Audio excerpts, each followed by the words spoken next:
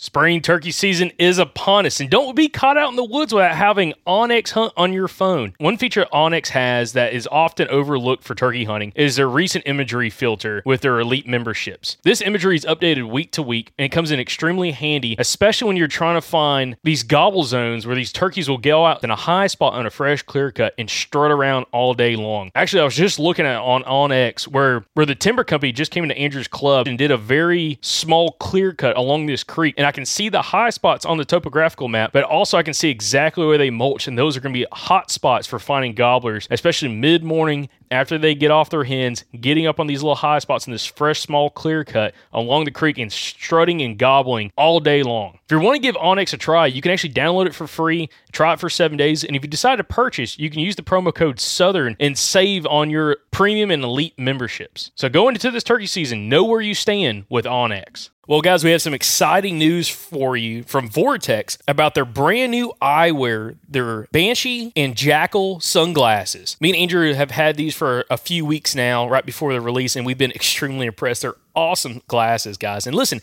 if you're needing some new sunglasses, not only do they have the VIP warranty, but they're tough as crap, guys.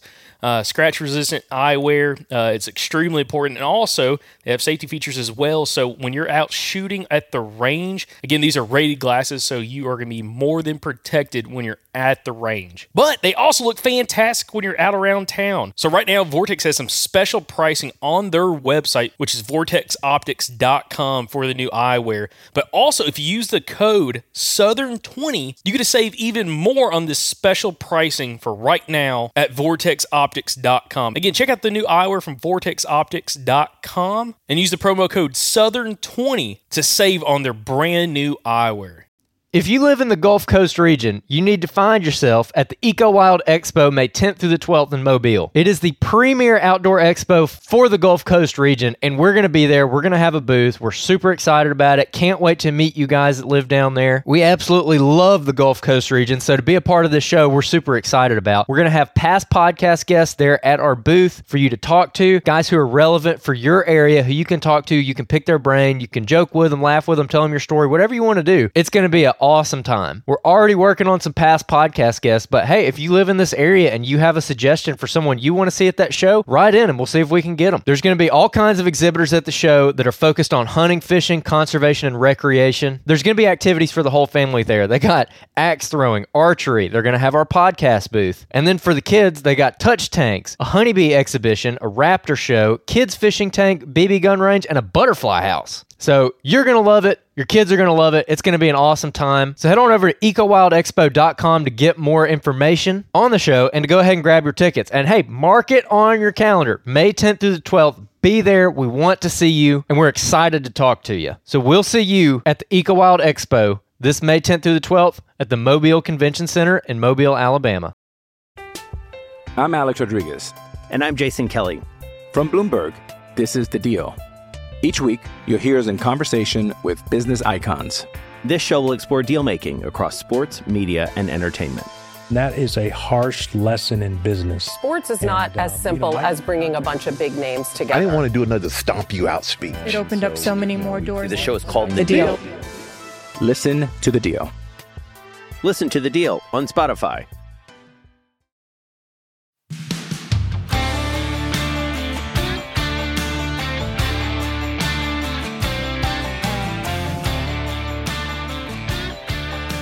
Welcome, everybody, to another outro for the Southern Outdoorsman Podcast. I'm sitting here with the Ginger Bow Hunter. How you doing, Ginger Bow Hunter?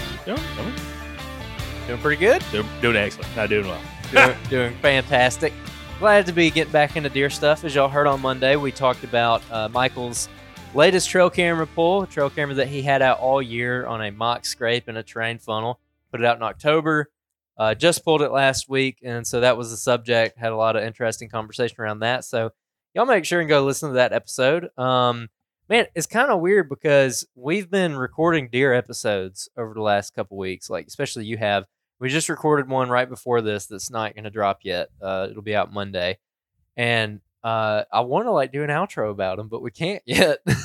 I've gone so deep into this stuff that I want to talk about it, but I guess we can't really do an outro about it until we actually release the episode. That's a good point. I was going to say, it's pretty fresh in the mind.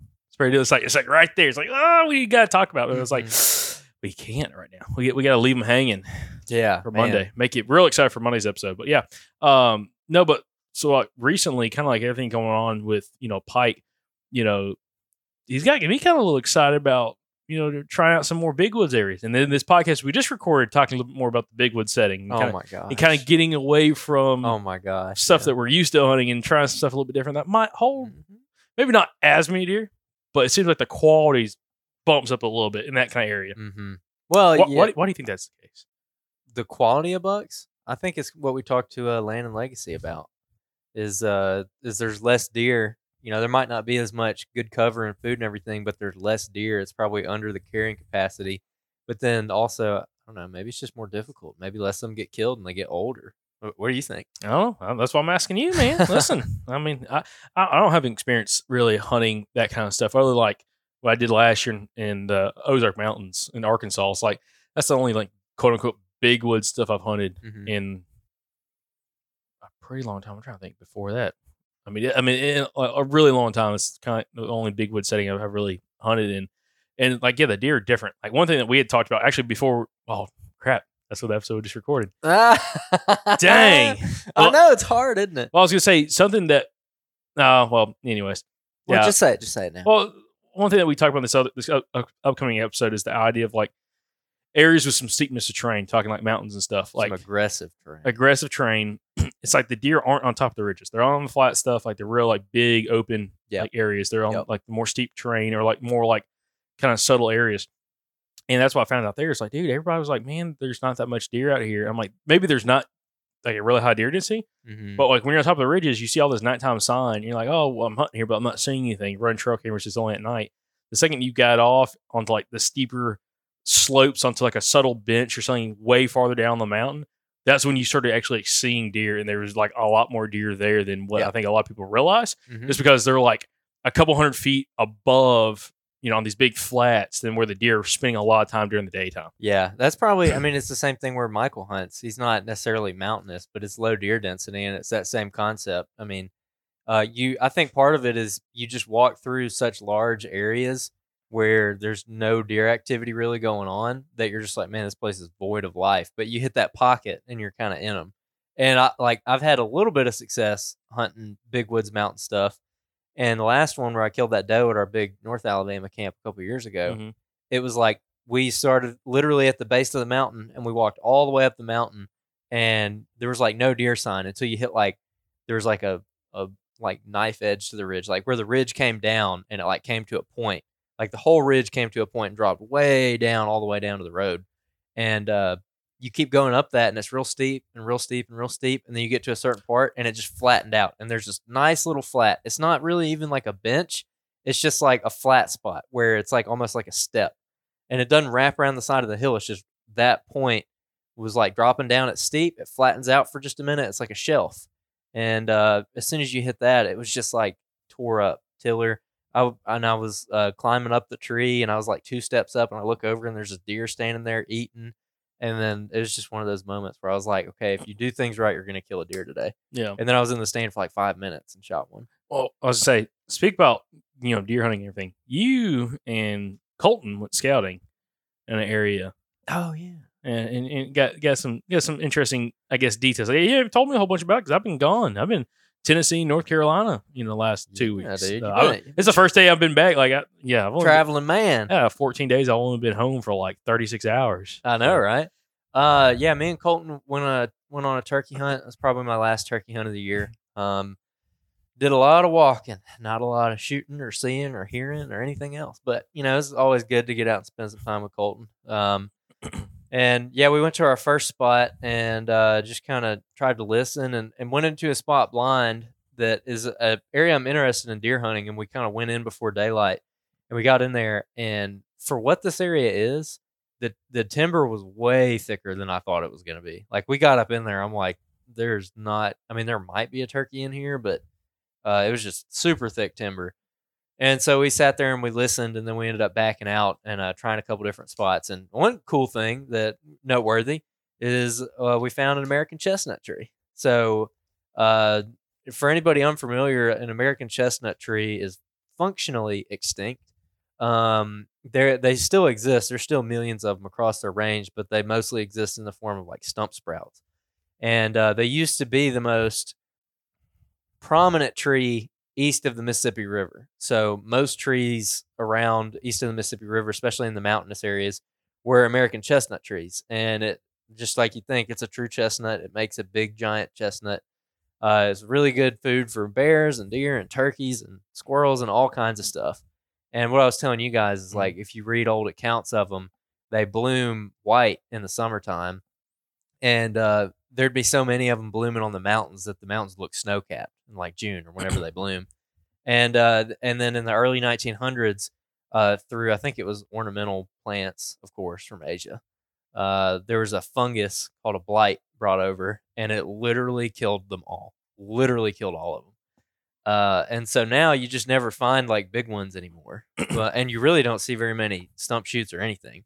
And we were walking, and I saw like the leaf, and it has a very distinct leaf, like big serrations in it. I was like, man, what is that?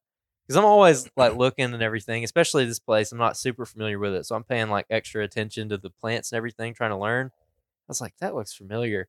And I kept looking at it. I'm like, man, that kind of looks like a chestnut. And I took some pictures of it and kind of didn't really think anything of it until Monday. And I was going through pictures from this weekend on Monday, and I looked back through. I'm like, man, that really looks like a chestnut. And so I started looking it up, and I'm like, I swear, I think that's an American chestnut.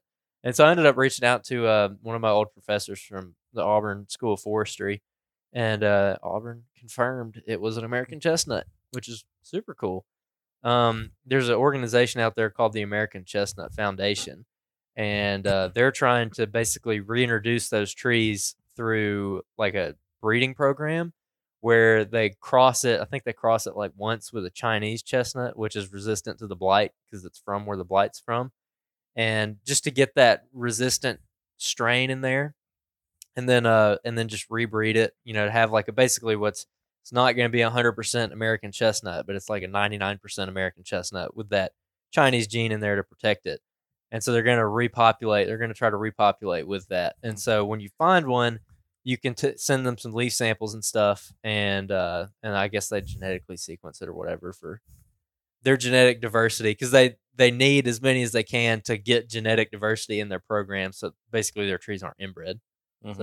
So I think I'm gonna go do that. Send them some samples. So it's like they got their own COVID vaccine, for these trees. They get their own blight vaccine. You gotta get that Chinese genetic in there. I know, right? Yeah. So probably won't happen. Also, when you're talking trees and plants, is it actually called breeding? Is that the? I don't know. I don't know if that's what I was thinking. I don't think that's the term. No, I think it is. I don't know. Someone could correct me if I'm wrong. But yeah, American chestnut trees. I've heard some rumors. I think it's called cross-pollination. Maybe. Because breeding means there's sex. I don't know if trees are doing out in the woods. Well, you never know. The wind gets to going. That's what they're doing, rubbing up on each other. I wonder what all that noise is. Yeah. You see where the limbs rub on each other. That's what. So, anyways. Talk to some locals around there, and there's rumors of the place that I'm trying to go on Saturday. There's bigger ones up in there. There was actually one in the, not right there, but in the general region that was found in like 2006. It was like 85 feet tall, and it was like a huge deal because it was like a big mature chestnut that was blooming and dropping nuts every year. And they came in and did all kinds of studies with it.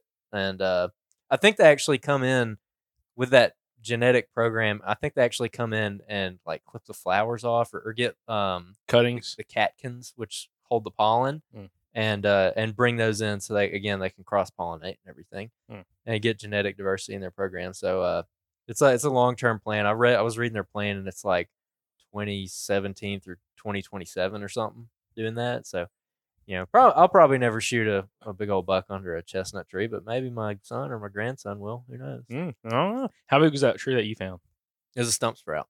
Oh, that was so it was the base of it where it had died from was actually pretty sizable. But it had died, and it had like 2 or 3 shoots coming off of it, like the size of my calf, maybe. Mm-hmm. And once they start getting some size to them, that's usually when the blight kills it again. So the blight kills it. It grows up. Blight kills it. It dies back. So and then blight's still active, like in this, oh yeah, like you can't like that. They're literally functionally extinct, Oh, so which means that they can't really breed or anything. So that's another reason why they're the program is so expensive or so important, because no one knows. It's unclear how long those stump sprouts will last.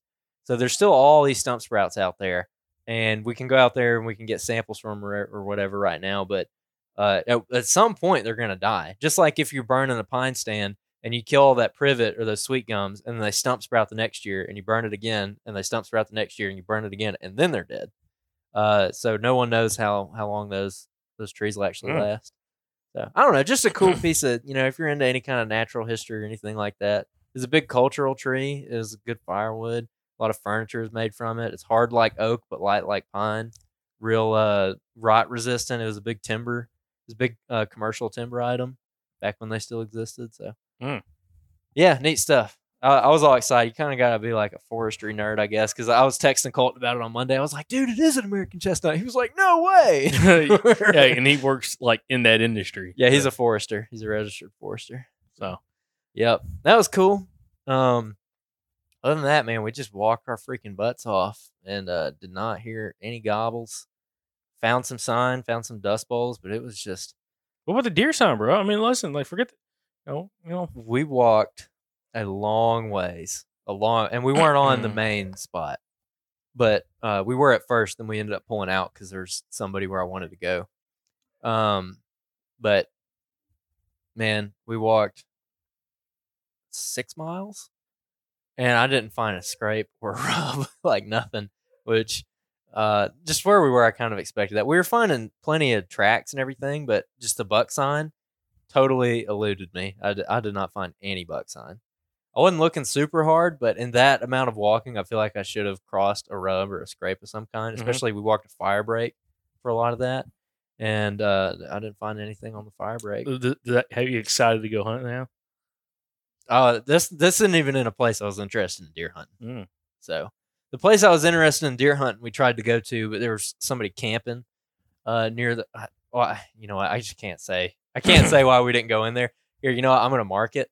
And I'm gonna cut it. So yeah, that was kind of our hunt, man. It was tough. I hate to be like one of those people who's like, well, they're done with, the turkeys are done, but sure felt like it. I don't think that they are, but it sure felt like they were. So I went to Mark's Outdoors today because we're about to do a podcast there in the morning, and I was talking. Robbie was there, Botech.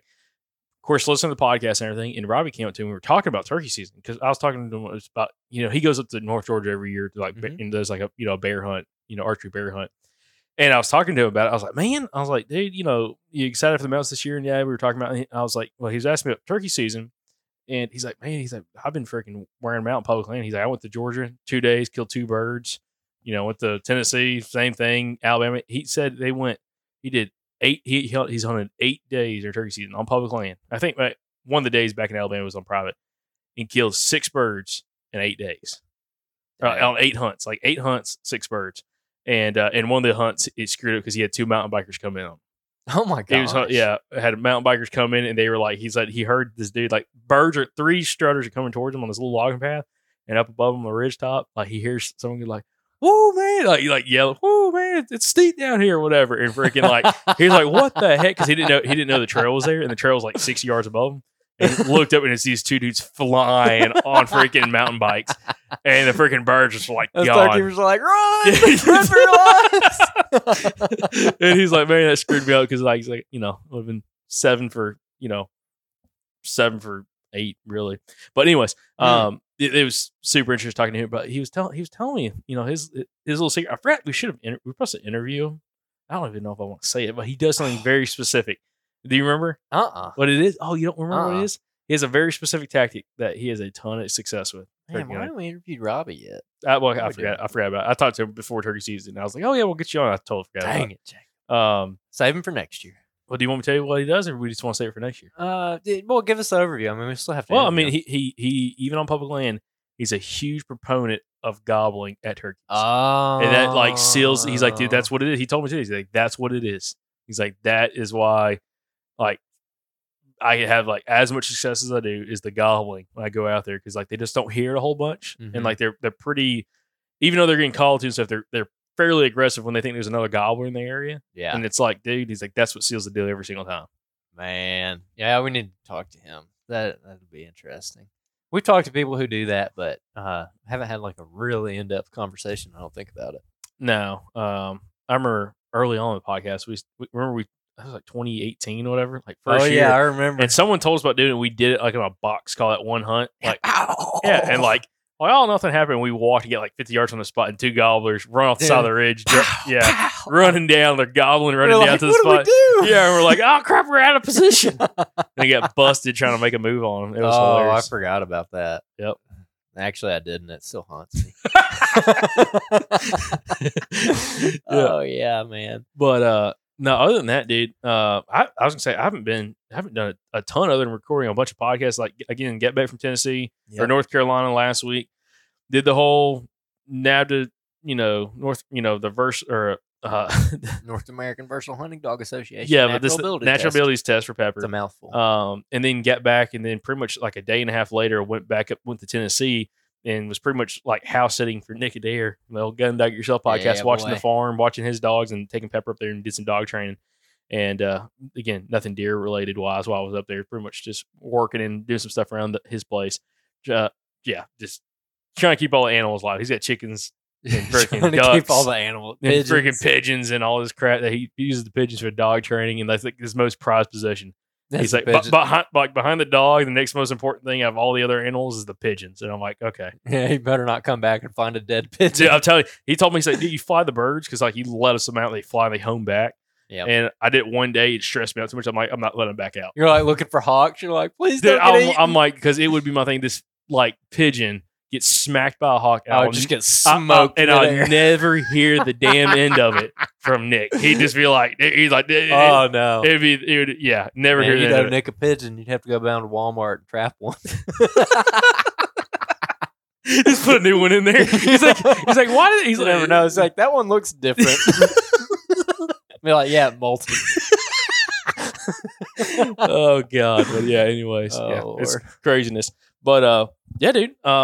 Other than that, just nothing crazy. But I've been super excited as we kind of get to the deer content, doing more of these deer episodes, and also the Southern Water side, doing some other episodes I've been finding pretty interesting recently. But it's like this fall. I'm so excited for this fall. Mm-hmm. Yeah, me too. Like just because the opportunity, kind of like what we got going on, rocking and rolling, doing a bunch of different trips. Just a lot, like a lot's on the books, a lot's on the table. And the podcast episode should be pretty awesome, with us doing some of these interviews, especially in kind of a focus is trying to do a lot more interviews in person with some of these different guests. And kind of like what I would recommend, we mentioned this on the podcast a few weeks ago, but like, guys, if you have anybody that you would recommend, like, hey, maybe it's this, you got like a guy that's like, this guy might be worth like interviewing in one of these, whatever the state is, maybe he does something that you find very interesting, is just very successful on public land, private land, whatever, definitely like a woodsman, let us know, because we're trying to fill up our calendar as we're trying to look to do some of these different trips, throughout the Southeast, and do stuff in person with guys and try to line some interviews up. So again, if you get that local guy that you're like, man, this guy would be pretty interesting to talk to, let us know who that is, and we'll try to do everything in our power if we think that he'd be a good fit or they'd be a good fit on the podcast to get him on the show. So yeah, 100%. So, so a couple things we were going to talk about on this, as we were talking about this episode, is kind of like some of that versatility, kind of opening up some of these different opportunities of some of the places we were talking about hunting. We've been for the last couple of years like, man, we need to get a boat. Like, like we're like every year for the last 2 years, like, man, we just need a boat, and we could like hunt so many more places that we just don't hunt really, or like we don't have like the best option to get in there. And you got that Hobie. Yeah, we got the kayaks and everything, which is fine. Like if you're going like within like a mile and a half, whatever, maybe 2 miles, as long as you're not going across current, like you can do it. Like was it last year or the year before last that you got in your Hobie and you went past that buck a couple times? That was 2020, 2021 season. Oh wow. Yeah, I know, because it wasn't this last season, because I thought that too. I was wondering that, and that was from like 2 seasons. You got to describing that on one of those shows that we're going to release later. When I was editing it, I heard it, and I was like, Did I? You were talking about that spot. And I was like, did he not go back and hunt that? No, I didn't hunt it last year. No, I didn't. Because when you're supposed to hunt it, I was in Iowa. Because late December. Late December, January, and like I was in Iowa, and I'm like, dude, like didn't even think about it. Which, I'm like, what? I found some more details out about that area. In Iowa or yeah. I like some slammers. Whoa, monster, yeah, whoa, monster. And it's like I'm like, we might need to put some more time into that. I area. might need to pause this recording and talk about this real quick. I'll have to show you the photos. What? Who are you talking to? I can't tell you on the podcast. I'll have to show you after the podcast. Actually, I have to pull them up right now. Yeah, pull them up. While we're talking about it. So, and this, would you consider that like a big woods setting? Were you talking about? Not there, but like there's parts of it, yeah. Like where we turkey hunted, yeah. But like not where we deer hunted. Hey, I was fishing down there a couple weeks ago or a month or two ago, sometime in February, and I spooked a deer off the bank, and it went running up the mountain, and it had, I can't remember if it had like an arrow in its leg or something. What? Yeah, it was, or no, I think it was I think it just had like a wound where it had been shot in the leg, and its leg, it was bedded like almost down at the water. And I was going by, I was crappie fishing, and it got up and it ran up the hill, and its leg was just like flapping all over the place. I think it was a little buck. But yeah, he had a bad day, I guess. This is them. You guys see the whole thread, but like that's them, and like came from that area, and then also another area. Whoa! But oh wow, okay, that first one though. Dang, who's this cat? No, talk to this guy. No, just you gotta follow on that thread and put stuff together 2 to 2. Oh wow! Oh my gosh! Can't sit here and go through all. Yeah, no, okay. Comments. But oh my gosh, that first one is a. You see? No, what about the velvet photo? Oh, I didn't see the velvet photo. Oh, yet. keep going then. Oh my gosh! Because that velvet one, that's from that place. Really? Did you get to see the velvet photo? No, I don't the see $2? No, I don't see a velvet photo. I wonder if you deleted it. It might be like maybe. Oh, whoa! Okay, Yeah. hold up. Yeah.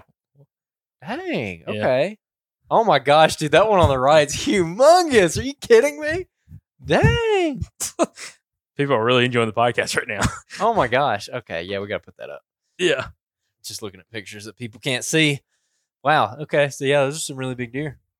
That's what I'm talking about. Does that change your perspective on that whole rut bed situation and anything like that? Yeah. I mean, it to me it tells me like probably need it'd be an interesting spot to put a camera and check out. And it maybe like so much talking about that. Well, see, people don't even understand what we're talking about because they haven't heard that episode where we talk about that again. All right, do you want to briefly describe that setup real quick? Yeah. So there was a situation back 2020, 2021 season where we were going in, and there was a location where there was quite a few deer. Actually, I saw 38 deer in one day out there. Most deer I've ever seen in Alabama, like public land, period. But there's a spot where like this creek makes like this. It's like an S, like a big wide S bend, like kind of goes back and forth, and that secondary ridge point kind of comes out into like that big bend in the creek, and there's a location there where there's these 2 huge pine trees, and I walked in there after an all day hunt. I was coming back and you had to go across the secondary point to get back to like your access point, your access for the spot. And as I was going up over that secondary point, which has other ridges around it, it's like in a hub. It's like in a almost like a bowl of sorts. There was a big buck bedded there. Like bedded right between these 2 pine trees, big pine trees, and it was like it was after dark, probably like an hour after dark, because it took me a while to get out of the stand and pack everything up and get out of there. And I like bumped him. I come up over the ridge and I hear something stand up. I look down with my headlamp and he's like 35 yards, and all I see is like big body and a frame. I'm like, that's a freaking big deer. And I'm trying to look at him through the binos, and it's like hard to like put your binos up, even like in the dark. You get your headlamp on, you're just like trying to look at him, so like all you can see is his frame. But can't count points or anything. Yeah. And big framed out deer. Yeah, he like gets up and like goes down and goes across the creek, goes up the other side of the other ridge point. I'm like, okay, that was cool, but like, okay, like it's kind of interesting. He's better there. Well, I leave and I come back to hunt. I think it was the next day. I was like, I'm coming back in there because I found like it was like the rut was on, like it was kicking.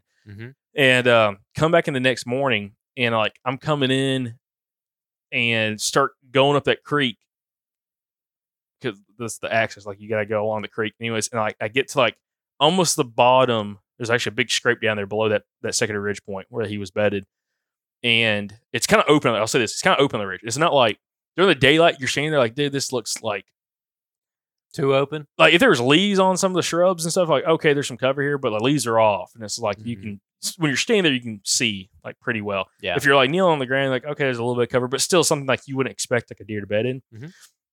Well, in the morning, like there's a big scrape you got to walk past, or like come somewhat within 20 yards of. I could tell it had been worked, and I come past it and I look up that secondary ridge point because I got to go over the top of it to get back to where I was going. And I look up and I see eyes again in that same spot next to those pine trees, and I'm like. You're like, I'm like, I wonder if that's the same freaking deer, dude. Like, I'm like, did he come back? Like, literally, because this is like 7 hours later. Like, I was back in there. Yeah. No, probably 10 hours later. Now I think about it. Yeah, like 10 hours later. And I get to the base of the hill, and it's just sitting there. And then all of a sudden, it stands up. I'm like looking at it. I'm like, it's probably 45 yards from me, maybe, with my headlamp. And I'm like, all you see is the eyes. Yeah. You barely can see anything but the body. And I start easing up there. I get to a certain point. I'm like, I think I see his frame, and it like turns and like doesn't blow or anything. Just turns and just kind of like doesn't run off, but like turns and like just walks off, like goes over the backside of the ridge, really where I'm going, and like I don't know where it goes. Mm-hmm. So like I get up there, I'm like, it's got to be that same freaking deer. Bed at the same spot. I get over the other side, and it's gone. Like it left. And I think I was telling you, and I talked about this on the podcast, and I talk about it in a future episode, that I'm kind of kicking myself of like maybe not hunting it there that day, but coming back in there that afternoon or and like hunting in that area, like watching that secondary ridge point, or coming back the next morning and getting across the creek on another ridge where I could see to that secondary ridge point. Yeah. And like catch watch him it. coming to get back in that bed. Or him already be there at daylight, potentially leave there right around daylight. Yeah. Because that's what I'm thinking. I'm thinking like he was coming there right around dusk, laying down, and what he was doing, there's 4 or 5 big trails that crossed like in and around this point where he was bedded at. Yep.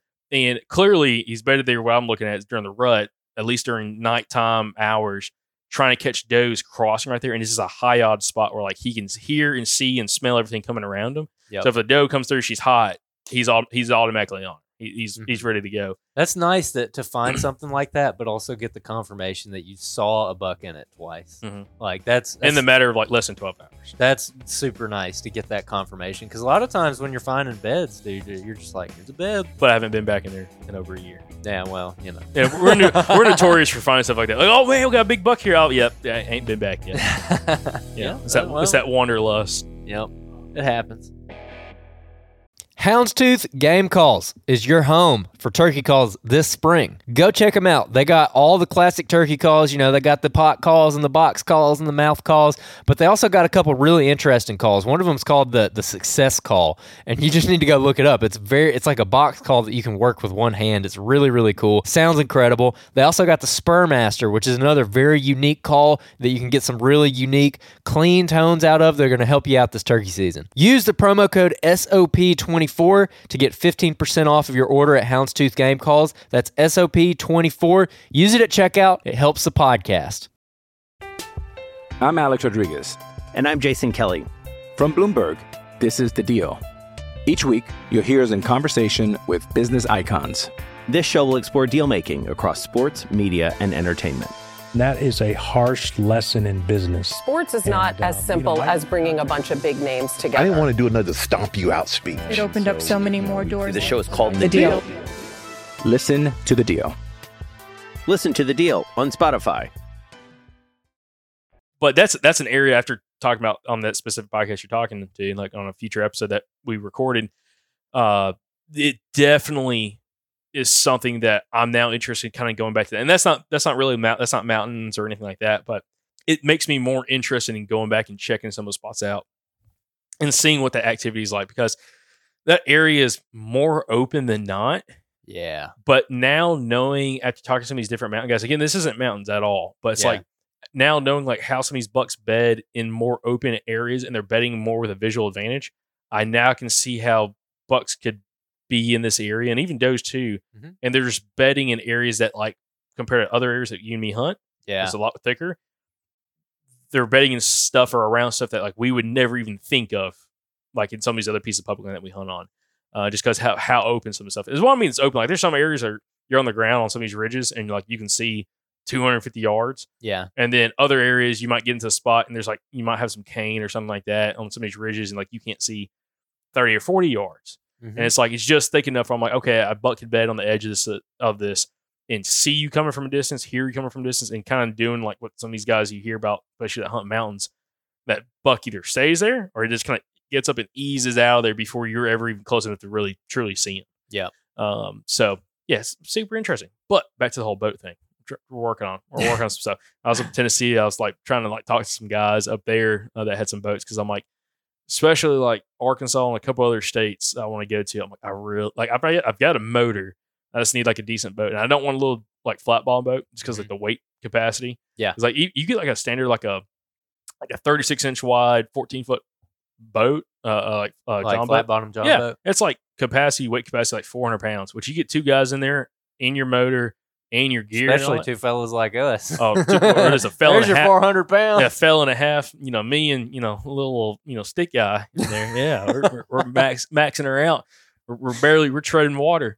But I want to try to get like a modified V hull. Catman, need old Jonathan Bones boat. Something like that where you can get some weight in it, but also you can like navigate some of these waterways a little bit better. You go crappie fishing in it. I don't even care. I mean, yeah, that's nice, but I don't even care about that. I'm talking about like specifically hunting purposes. But yeah, definitely could do some fishing with it.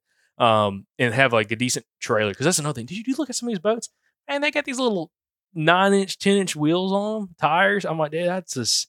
All I can imagine is go flying off. All I imagine is like the bearings. I can't talk. Melting in them. I don't care your grease them. They're just melting because like you're going at 75 miles an hour driving up on I-40 or whatever, and freaking just they melt off and the freaking tire comes. That's a tire. The whole wheel just comes flying off. I'm like, no, I want some like bigger tires on that freaking trailer. But anyway, yeah, that's something I've been talking to my brother that's up there too. It's like, man, just you have some versatility. Like you're not. Just gives you different options. That's the cool thing about like when you're hunting public land. You get different options. Like if we had a helicopter, we could fly into some areas. I'd do that too. But like helicopter budget. So maybe one day and get that Randy Newberg money, or we're flying in areas. Oh yeah, everyone got all mad at him because he helicoptered into a spot one time. Oh yeah, because I think it was like landlocked. He was trying to make a point, of the about landlocked land, and some people took it the wrong way. There's someone else that did. Maybe he did it again. There's another video I saw on YouTube. He might have doubled down. I think he did because there was a video from like last year. You're so rich. And they went elk hunting in an area that was like, it was landlocked, and it was like. So he took a helicopter. Yeah, I'm like that's in protest, but also I guess he's like, heck yeah. I'm like, that's pretty sweet. And like as long as there's animals there, it would suck. You go to one, you spend you spend $1,500 to get there, and there's like nothing. Like that would suck. Oh my gosh, you're just there for like 7 days. Dude, speak about that. Me and Nick were talking when I was up there in Tennessee. And he's like, just turned 26. And he's like, man, yeah, Jake, you're getting to the age now, man. You gotta start watching what you're eating, bro. It's gonna be a lot harder to lose that weight. And he's like, dude, you can't be going back to like, back in, 2018, 2019. And you're now talking about getting the elk shape, eating, Baconators and stuff in that one video. That's a good video. And I'm like, that's a good point. Yeah. I was gonna say, we're gonna start hunting mountains and more bigwood setting. Dude, yeah. I've already started losing some. You know what I started doing? What? I just bought a bunch of granola bars, not like the real sugary ones, and I just keep them in my truck. And so like that's just what I eat for lunch these days. And I'll eat like a big dinner. But yeah, that helps me when I'm out and about, so I don't go and get a freaking Baconator or something. When I get hungry, I just pop one of those. Hey, let me tell you something about Andrew, guys. Let me tell you something about Andrew. If you're in the truck with Andrew, you're just driving somewhere, you're like, man, are you hungry? Yeah. Bro, you want a Baconator? And Andrew, dude, the lights in Andrew's eyes, there's like a twinkle there. A Baconator? Like hell yeah. Every single time, like, dude, if we're on a trip anywhere, it's like, it don't matter where. Oh, dude, like, all the new listeners might not know the story. Man, that first time we went to Wyoming, let me tell y'all something about some Baconator. Yeah, 2017, went to Wyoming and freaking hunted hard for like 5 days. Both killed bucks. We're out in the cold, sleeping in the truck. On the way back, we stopped and got 3 Baconators. It's a 27-hour drive back home, and we had 3 Baconators on the way home. and they got progressively better as we got closer to the south. That is true. So the first one was in Casper, Wyoming. Yeah. And it was dry. Yeah. It just wasn't greasy like they ought to be. And the next one was in Nebraska. Or was it Kansas City? Kansas City. No, I think it was in Nebraska. Okay. somewhere. Okay. Because it wasn't that long. Oh, you're right. Yeah, because it wasn't that Nebraska. long Yeah, 'cause- afterwards, and we're like, I was like, you want another Baconator? and then we ate that one. Which, by the way, the Wendy's in Casper, Wyoming, had a sign that said "Welcome Hunters," which was nice. Oh, yeah. Wyoming is very hunter friendly. We're going back there in September. So Yeah, and so the one in Nebraska was also dry, a little bit better, a little slightly better. and then we hit good old Arkansas. was it baby. Arkansas or Missouri? Oh, it was Arkansas. Yeah. Oh yeah, I remember. it was that. Arkansas. And dude, we got that Baconator. I'm like, yeah, baby, this is how God intended the Baconator to be. I'm talking about grease dripping out of the wrapper. Melted cheese. Oh. Dude. Dude, I'm talking about nothing hits the spot like a big old freaking Baconator. After you've been eating like instant mashed potatoes and beef jerky all week. Oh gosh. Yeah, It's man. canned tuna. Like Oh yeah, just or granola. like that bag of chicken. What was that like Tyson like Yeah, you were like, we can make some goulash with it. I'm like, what the hell is goulash? And you were like putting like beef jerky and instant mashed potatoes. No. We put chicken, like pre-cooked canned chicken or something. Instant mashed potatoes. Add some cheese to it, bro. You eat it. Oh, it's a case. It's a KFC famous bowl, but Jacob style. Oh yeah, dude, we're eating this big old Nature Valley like XL bars. Oh, those protein bars that have like 11 grams of protein in them, but they're like the freaking the size of like your iPhone. They're like ginormous.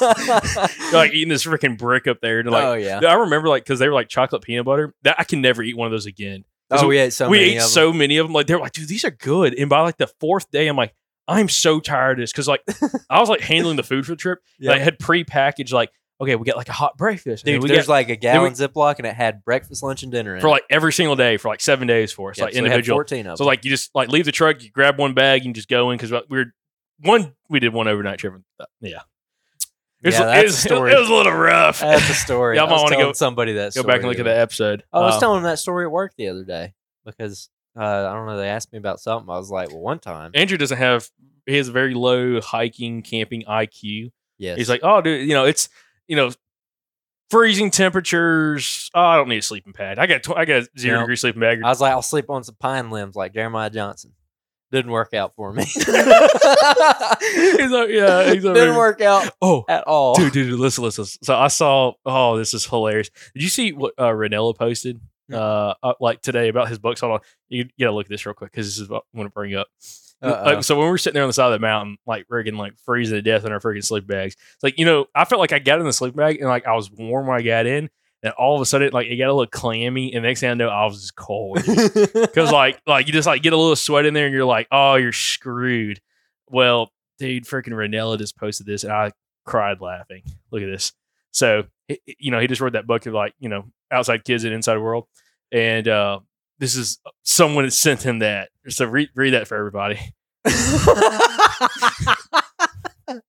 It says, how can I be cold, but my balls are sweaty? And the untold truth about sleeping bags. dude, that is 100,000% true. Freezing to death. And it's like, yep, well, now, And I'm still sweaty. yeah. It's like, what is going on here? I don't understand these physics. So, Oh gosh, that is funny. Yeah. Yeah, that was hard lessons, We hiked all the way up there and we're like, yes, we're so happy we got like all the way into this hard spot, and then we turn around and there's like this guy walking by with a mule.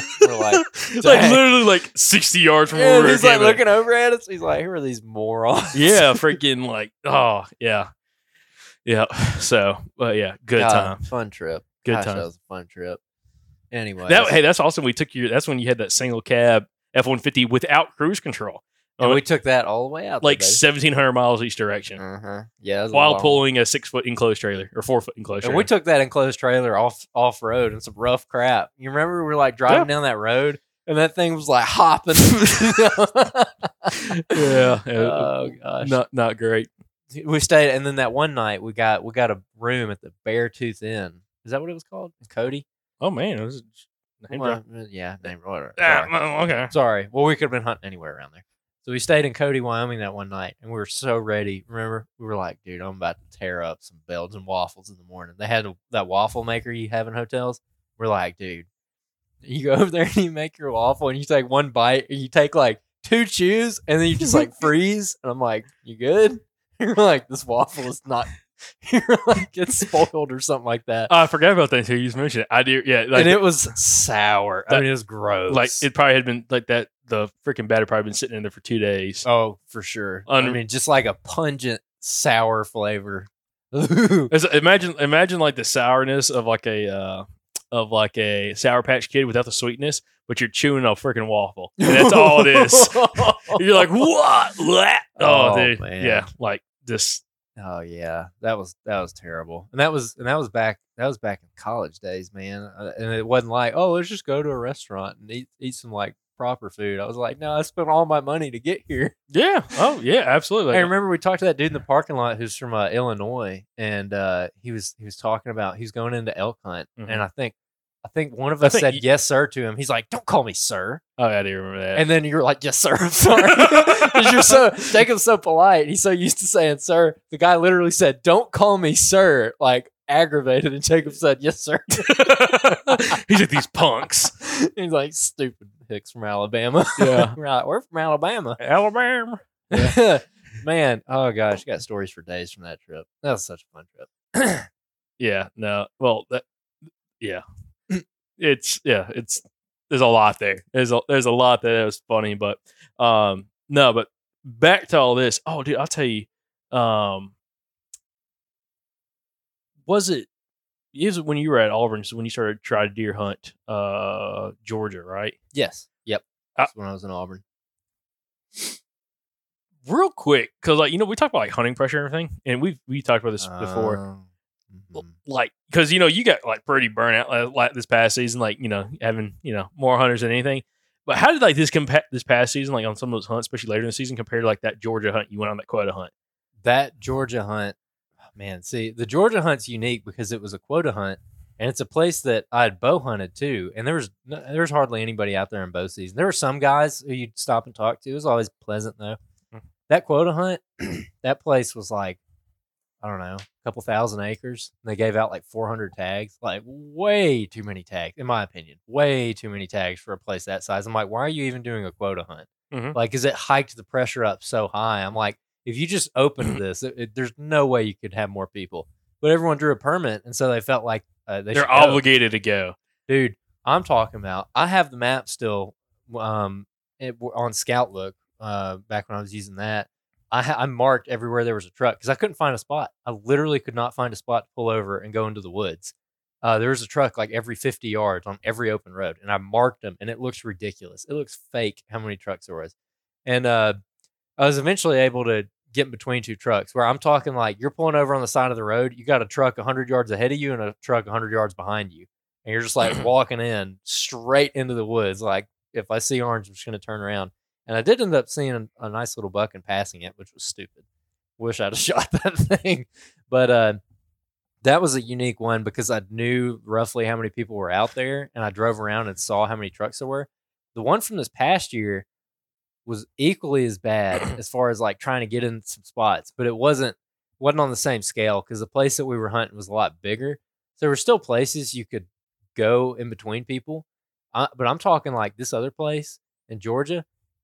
Like, you're never on the road where you don't see a truck. Mm-hmm. Like, where the other place in Alabama we hunted this past year, you're driving around and you're not seeing trucks, but it was more like every spot, every like access point that you want to go to, there's already somebody in it. Or everywhere that we're trying to go and actually walk into. That's what I say. Even if you want to get creative on access, you'd walk yourself into pressure. Yeah. Because someone would be parking, like you might park in between access points, which might be, 3/4 of a mile apart.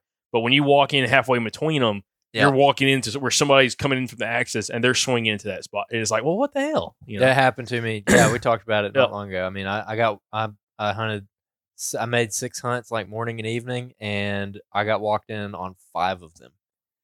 And I thought I was being like creative for some of them. I thought I was I don't think I got walked in once. I don't think I got walked in on that hunt. Because y'all were complaining about it. I was like, man, I ain't nobody walking in on me. Y'all brutal. Y'all overthinking where y'all hunting at. Maybe. Probably. If it looks so good on the map, when it's that, listen, that's one thing I've learned. If it looks great on the maps, you're looking at Onyx, whatever.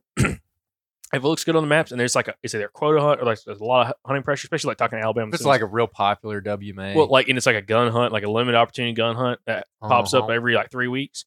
If it looks good on the map, 100% there's somebody there at all times of that hunt. Oh yeah. Like it's without a doubt. It's like, it makes me think now is like, okay, what is like those things that like when I look at the map is just, it's not catching my attention. Like all those compounding features. Mm-hmm. Like so many people now are keying in on that. It's like, you can't just like, oh, like there's 3 habitat edges coming in there. You're going to go in there and you're going to see flagging tape, or you're going to find a stand there, or there's going to be a guy sitting there, or you're sitting there and a guy walks in on you. Oh yeah. That's, don't get me started on the flag and tape in Georgia. Worst thing ever. Sorry, Georgia people. If you like it and I'm offending you right now, I'm sorry. Georgia. Where they hang up flag and tape, Oh yeah, and they're like save spots. 2 days from now, 2 hunters going in 100 yards. I'm like, what? You can't do that. Just wake up earlier than me and beat me there. So anyways. Yeah. Yep. But yeah. Georgia people that I've talked to are kind of torn on that. Most people I talk to really despise that, and then other people are like, well, that's how you do it. So I don't know. I did not like it. It was very annoying. Anyways. So one thing that's new has come up over this last week that we just realized is you got a little bit more vacation time right now.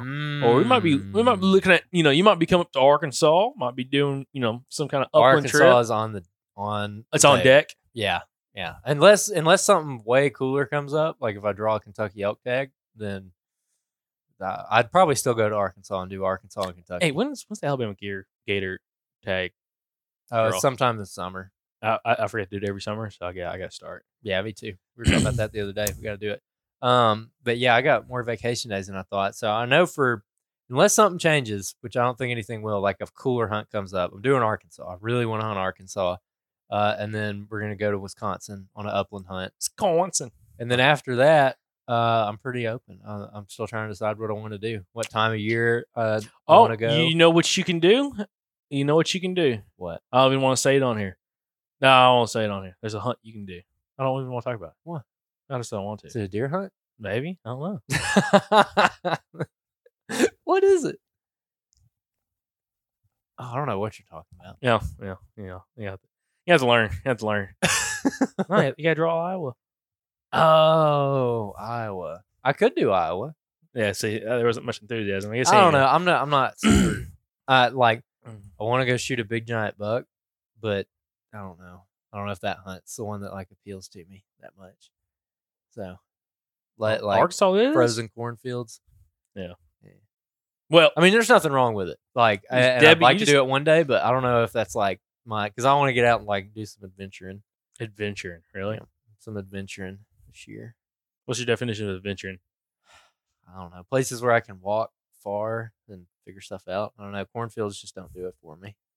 Because there's other places I'm going to hunt cornfields before that. So, I don't know. Anyways. Well, I'm not going to say it on here. I'm so confused right now.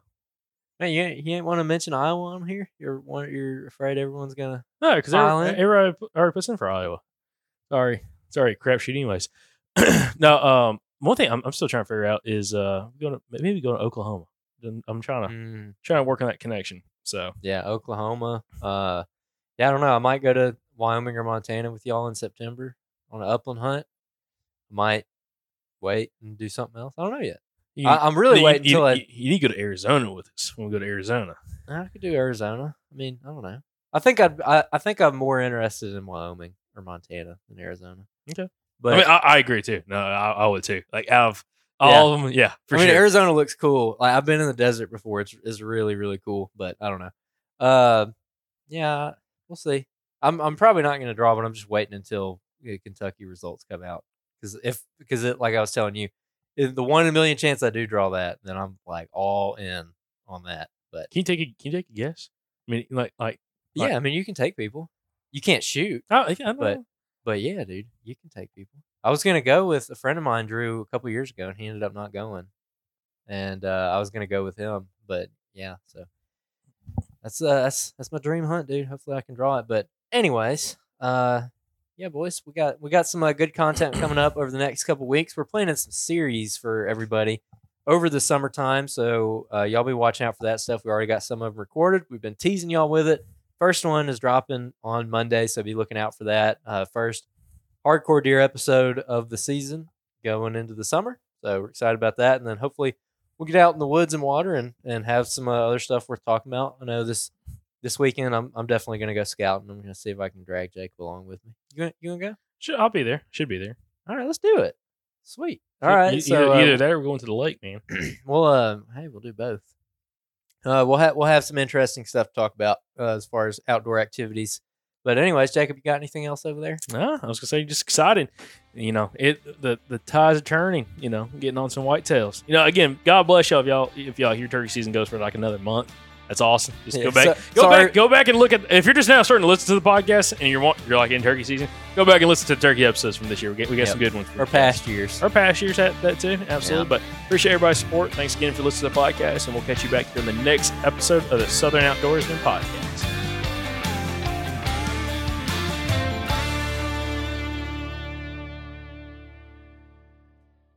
All right, guys, we're starting to get kind of close to summer here, and you know what my favorite part about summer is? The Mobile Hunters Expo. Y'all heard us talk about it a lot last year, and we actually got to meet a lot of you guys at that expo. Well, we're excited to announce we're going to be there again. This time it's going to be in Dalton, Georgia, June 28th through June 30th. We are going to be there all 3 days. We're going to have a bunch of past podcast guests there. We're going to have a booth where you can come by and grab some merchandise, and I'm sure we're going to be recording all kinds of podcasts there. If you're unfamiliar, the Mobile Hunters Expo is the place you need to be if you are the kind of hunter that listens to this podcast. This show was literally made for you. It is an excellent group of people that are going to be there. A lot of whitetail killers from around the Southeast are going to be there. You're going to get to talk to them, shake their hand, learn from them in person, make some connections. And guys, we get a lot of questions about which saddle should I get? Which tree stand should I get? What about this piece of gear? What about that piece of gear? How do I meet other hunters who want to hunt the same way that I do? You know, finding a good hunting buddy. The Mobile Hunters Expo is a place for all of that. So you guys don't miss it. June 28th through the 30th, Dalton, Georgia. We'll see you there.